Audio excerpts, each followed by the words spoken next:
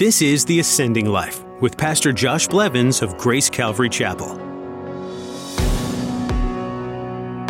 God, who is rich in mercy because of his great love with which he loved us, even when we were dead in our trespasses, made us alive together with Christ. By grace you have been saved. He raised us up together. He made us sit in the heavenly places in Christ Jesus, that in the ages to come he might show the exceeding riches of his grace and his kindness towards us in Christ Jesus. For by grace you have been saved through faith. We are not perfect as humans. We are born sinners, and we frequently make mistakes and fall into the grip of sin in our daily lives. The enemy is constantly attempting to deceive us and bring us down. We were doomed to an eternity in hell.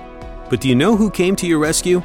Pastor Josh tells you in today's message how God's grace through Christ has saved you from the grip of eternal death and has made you alive again and free from the grip of sin. Our God is merciful and generous in his love.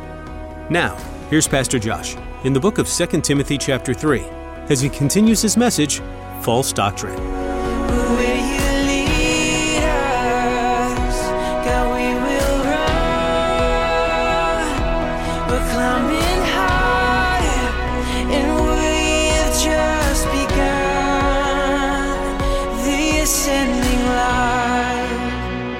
Jesus saying, if you want heaven, if you want forgiveness of sins, if you want peace with God, if you want redemption, I am the way and I have made the way. If you feel offense by that, I would ask you why. Because is not the nature of truth exclusive by nature? Are you offended that I say 2 + 2 is 4? Well, if you think so, I think that's fairly bigoted. Jesus' statements regarding himself create what's theologically known as the great trilemma. Jesus was either a liar, or he was a lunatic, or he was the living Son of God. And you can't go too far down the path of the first two options, liar and lunatic, without running into some serious logical fallacies and roadblocks. Trust me, many people smarter than you have attempted to debunk Jesus, only in the end to bow their knee to the reality of who he is. Yet this is why Satan has created so many alternatives. Back to our topic. I believe that Satan knows that people don't want to bow to the truth. And so if he gives them plenty of other alternative options that feed their own selfish desires and their own attempt to get to God and doesn't really mess with what they want, then he can deceive people out of finding the path of truth.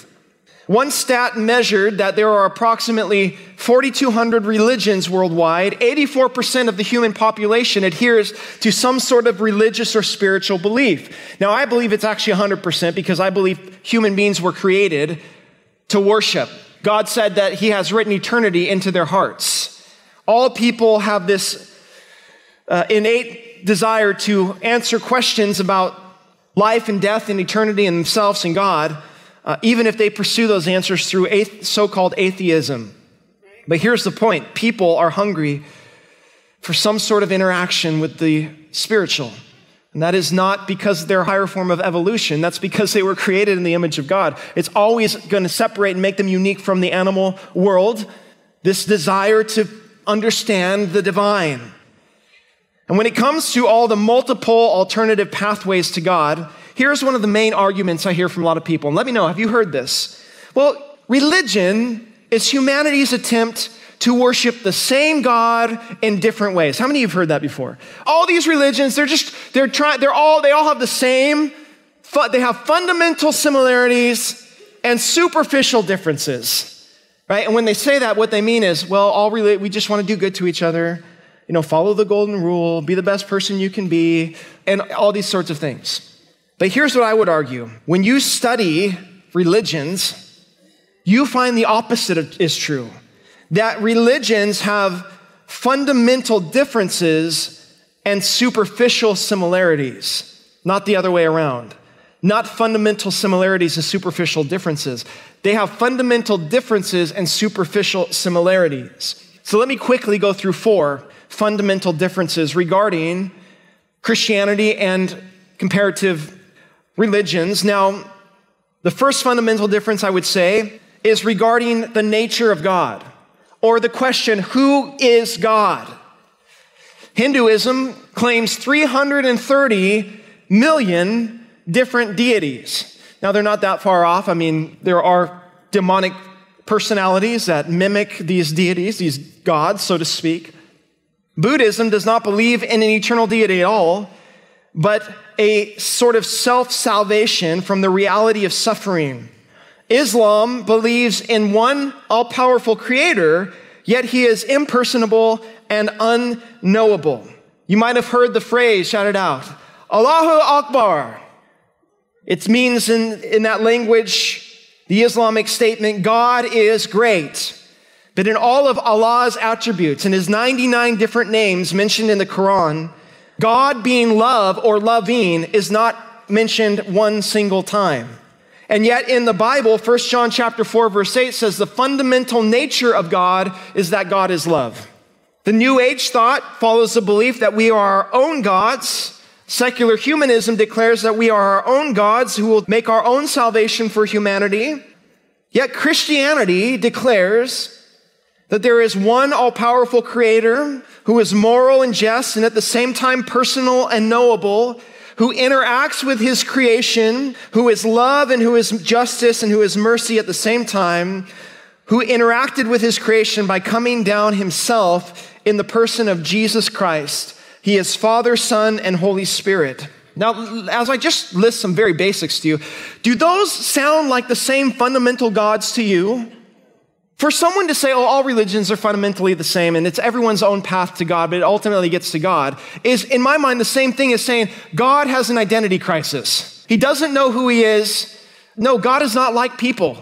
God is not confused about how he identifies. It's not like today I identify as Allah. Today I identify as Jehovah. Today I identify, God is not confused.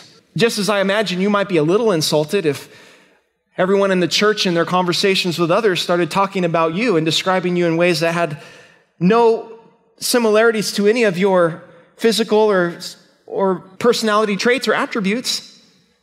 Why would we think that God can be talked to about the same way, especially in that he has revealed himself? So the fundamental difference, number one, is regarding who God is. The second fundamental difference is the veracity of content. And when I say that, I simply mean the testability. I don't know if that's a word either, testability, of the claims of each of these religious statements. Now, I brought this up when we talked about the Bible. It's easy to make a religious claim. It's an entirely different story to back up the religious claim with verifiable evidence. Christianity makes claims about certain real-time events, real places, and real history with real people.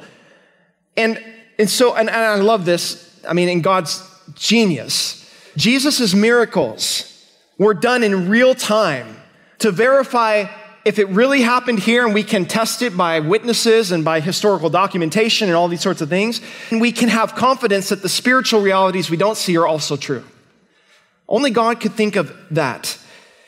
But yet other religious claims that when you look at the foundations of these other religions, Mormonism claims that Jesus came to America after his death, and he interacted with these pre-American tribes that were descendants of the 12 tribes of Israel that somehow migrated here to America. So all the Indians are descendants from actually these tribes, which are actually descendants from Israel. And as time goes on, people are exiting the Mormon church in droves when they recognize there is zero, zip, zilch, archaeological, genetic, or otherwise evidence of any of the claims of the Book of Mormon being true. One historian says the Book of Mormon sounds more like a commentary on the state of America in Joseph Smith's time than it does bear any witness to the history of the Americas. Simon G. Southerton, a geneticist, wrote this. He said, anthropologists and archaeologists, including some Mormons and former Mormons, have discovered little to support the existence of Mormon, the Book of Mormon civilizations. Over a period of 150 years, as scholars have seriously studied Native American cultures and prehistory, and evidence of a Christian civilization in the Americas has eluded the specialists. These Mesoamerican cultures lack any trace of Hebrew or Egyptian writing, metallurgy, or the old work domesticated animals and plants described in the Book of Mormon. We can go on, and we'll actually pick this up a little bit more next week. But think of Islam. Muhammad, who is historically a very wicked man. I mean, married teenage girls and was a warmonger and just a terrible, violent person. He walked into a cave by himself, received the revelation, came out, and persuaded everyone to believe him with no miracles, no prophecy, just threats. Yet the Bible and the claims of the Christian faith open themselves up for scrutiny and have stood the test of time, philosophy, ethics, archaeology, and history. Bible scholar and professor of biblical studies, F.F. Bruce, just by way of one example, talks about Luke's gospel. He says, a writer who thus relates his story to the wider context of world history is courting trouble if he is not careful. He affords his critical readers so many opportunities for testing his accuracy. Luke takes the risk and stands the test admirably. In other words, the scriptures hold historical veracity. And so, as we look at the third fundamental difference, I would say are the claims of Christ. Jesus is the only one out of every major religious figurehead who claimed to be divine in human nature, who lived a perfectly morally pure life, and who tangibly and physically, before witnesses, rose from the dead and conquered death and ascended to heaven to verify his claims. Many religions will acknowledge the historical existence of Jesus. By the way, you can't deny the historical existence of Jesus today, even as a secular historian, without being mocked. It's completely verifiable. But what they will do is they'll minimize the claims of Jesus. Oh, he's one of many prophets. He's a good moral teacher. You know, he is an enlightened human. He's an angelic creation, all these sorts of things. In fact, could I argue, and this is compelling to me, it might not be to you, that the one thing that most every other religion has in common is how they attack the person of Jesus. Now, to me, that makes things obvious. Like if there was one cure for the incurable disease and I didn't want you to get it, I would invent 10 more and then I would attack why this one, you shouldn't listen to it. This is what the enemy does. So the claims of Jesus make him unique. And then the fourth fundamental difference is how one obtains eternal life. And this is where most religions are fundamentally the same with each other, but distinctly different from Christianity. Buddhism, through an 8-step progression of self-denial, self-discipline, and meditation, one can achieve freedom from suffering, enlightenment. Hinduism follows the same model of this nirvana. Islam says there's no assurance of salvation if you can do the 5 pillars, confess, pray, give alms, fast, make pilgrimage. You might have a chance. Well, let me take that back. There is one sure way you can get into heaven, and that is if you die doing jihad or war against the infidels and unbelievers. And ladies, you certainly don't want to die a virgin, because then in eternity you'll have to be married to a terrorist for all eternity, sharing him with 71 other women. I'm not kidding. This is what they believe. Judaism, apart from Christ, believes in the true God, but not his true nature, that he is Father, Son, and Spirit. They don't see Jesus as the Messiah. They see salvation as coming through keeping the commands of God. Christianity uniquely, and I'm not going to preach it all to you because you know, most of you, at least many of you, is the only religion that declares man cannot earn his way to God through his own effort, but God in his love and mercy has made his way to man, and he has made the sacrifice of himself to make the way possible for salvation. Paul puts it like this: God, who is rich in mercy because of his great love with which he loved us, even when we were dead in our trespasses, made us alive together with Christ. By grace you have been saved. He raised us up together. He made us sit in the heavenly places in Christ Jesus, that in the ages to come he might show the exceeding riches of his grace and his kindness towards us in Christ Jesus. For by grace you have been saved through faith, and not of yourselves. It is the gift of God, not of works, lest any man should boast. Every other religion has this in common. Man's idea to try to get to the divine. Christianity alone says God has made his way to us. When I look at religion, and I've talked to a lot of people who believe a lot of things, as probably many of you have, I find that humanity is attempting to answer 4 basic questions. And I think every person has these questions. You might argue with me, and we could talk about that, but I think every person naturally has these 4 questions surrounding these 4 categories. Origin. How did I come to be? Meaning. How do I find purpose in life? Morality. How do I determine what is right and what is wrong? And destiny. What happens to me after I die? I don't think I've talked to one person who hasn't asked themselves these questions at some point in their life. Now, many worldviews and religions, including atheism and agnosticism, have the answer to these questions. Still, what we want to say is, what answer provides the greatest cohesiveness between these 4 questions? I believe that the Christian narrative told through the life, death, and resurrection of Jesus brings the greatest cohesiveness and truth to these 4 questions for every person. How did I come to be? You were created in the image of God by a creator who has a creative mind. How do I find purpose in life? You were created in Christ Jesus for good works that he has planned beforehand that you should walk in them. He already has a plan for your life if you would step into it in his truth, in Christ Jesus. Well, how do I determine what is right and wrong? Guess what? He gave us a whole book, declaring truth from error, right from wrong, establishing a moral basis for us to operate our lives on and keep us safe and protected. Well, what happens to me after I die? John said, this is why I write this, that you may know that you have eternal life. You want to be confident about what's next? Jesus said you don't have to guess based on your own performance. You can know based on what Jesus has done. Those 4 answers, where are you going to find a better answer than that? Oh, atheism. Oh, really? How did I come to be? We don't know, except you were probably a blob of unformulated molecules somewhere on a rock somewhere. And by the way, it was completely accidental. So you don't really have what's my purpose? You don't really have a purpose because you shouldn't be here anyway. So just do whatever you want in life because you're going to die. What happens to me after I die? We know that's a nagging question you have, almost like you were designed to ask it. But guess what? You just die and then you stop. That's it. Oh, thank you. I have so much hope now. Yes. Atheists and secular humanists heavily lean on science as their crutch.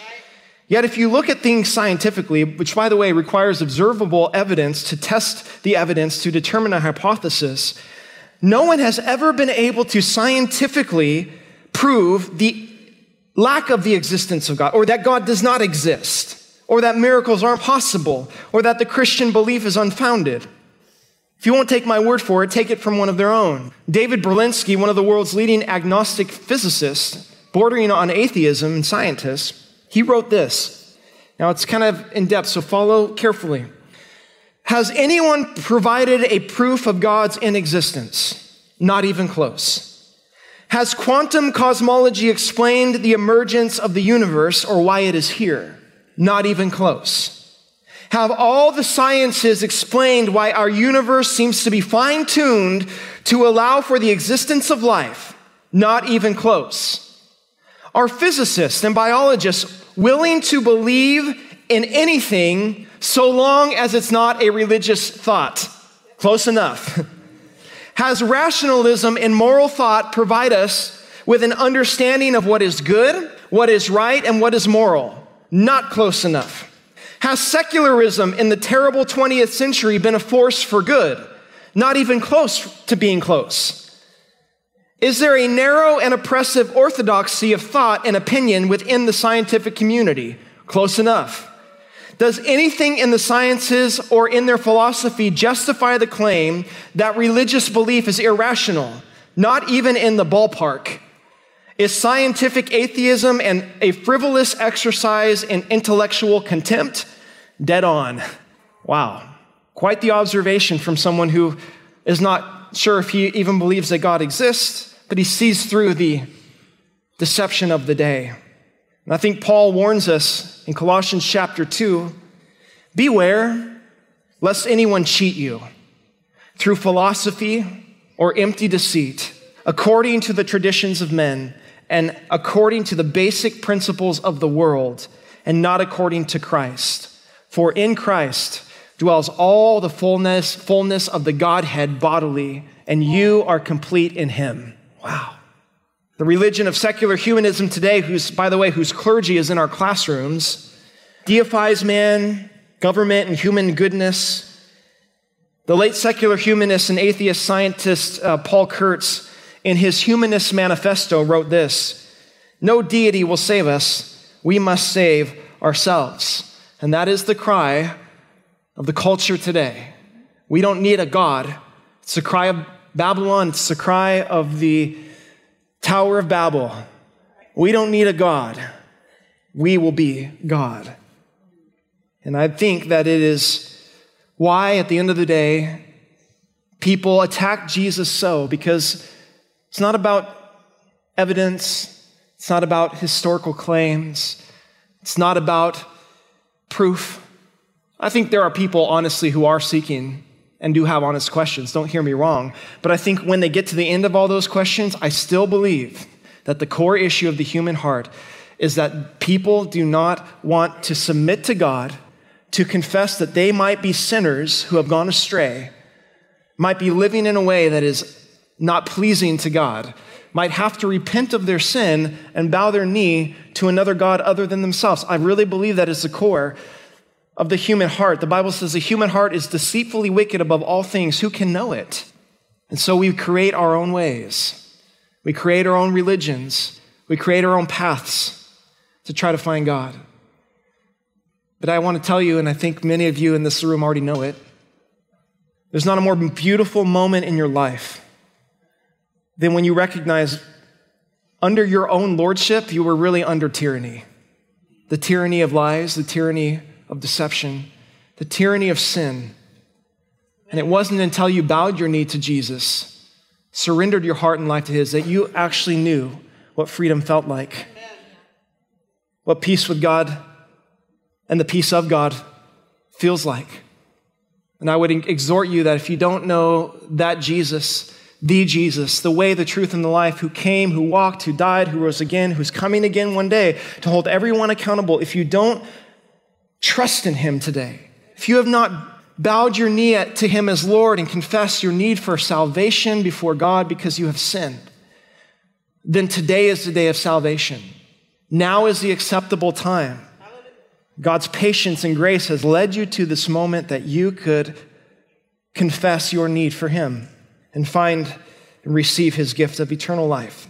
If he is calling you, then do not ignore his voice, but respond to his voice. And I assume that every person in a room has made that decision to follow Christ, or is not wrestling and struggling through questions. And I never know when there might be a moment when someone says, you know what, it's time. It's time for me to stop running away from God, and it's time for me to turn around and repent and run to God.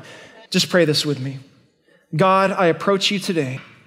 I confess that I am a sinner and that I need your forgiveness. I trust you today to be my Lord and my Savior. I submit my heart and life to you, and I turn from my sin. Thank you for your forgiveness. I believe that you died on a cross for my sin and that you conquered death forever. Fill me with your Holy Spirit and help me to live my life for you. In Jesus' name, amen. Thanks for joining us today here on The Ascending Life with Pastor Josh Blevins. Throughout this study, we learn about how the Apostle Paul mentored a young pastor friend who was working to reach the hearts of the people he was pastoring. Paul was in Rome at the time, and persecution was no stranger to either of these men. Despite all of that, Paul trusted God to use him where he was. He encouraged Timothy to continue spreading the gospel message. We hope today's teaching has inspired you to continue going forward, even when things get hard. God will take care of all your needs. He'll use your gifts and abilities right where you're at, so you can stand strong to love others well. Will you place your faith in God? If you're checking this whole God thing out for the first time and haven't come to know Jesus as your personal Savior, that's okay. But please go to theascendinglife.com and click on the Know Jesus tab. There you'll be pointed in the right direction to know more about how much God loves you. Here at Grace Church, we want your heart to be awakened to the love, truth, and power of God. Do you want to hear more messages from Pastor Josh? Hop online and visit our website, theascendinglife.com. You can also subscribe to our podcast. Again, that's theascendinglife.com. We so appreciate you listening to this edition of The Ascending Life, as we strive to put Jesus first. But that's it for now. Will you make plans to join us again? We hope so, because there's more to learn about God. So be sure to tune in next time on The Ascending Life. We're reaching up, we're pressing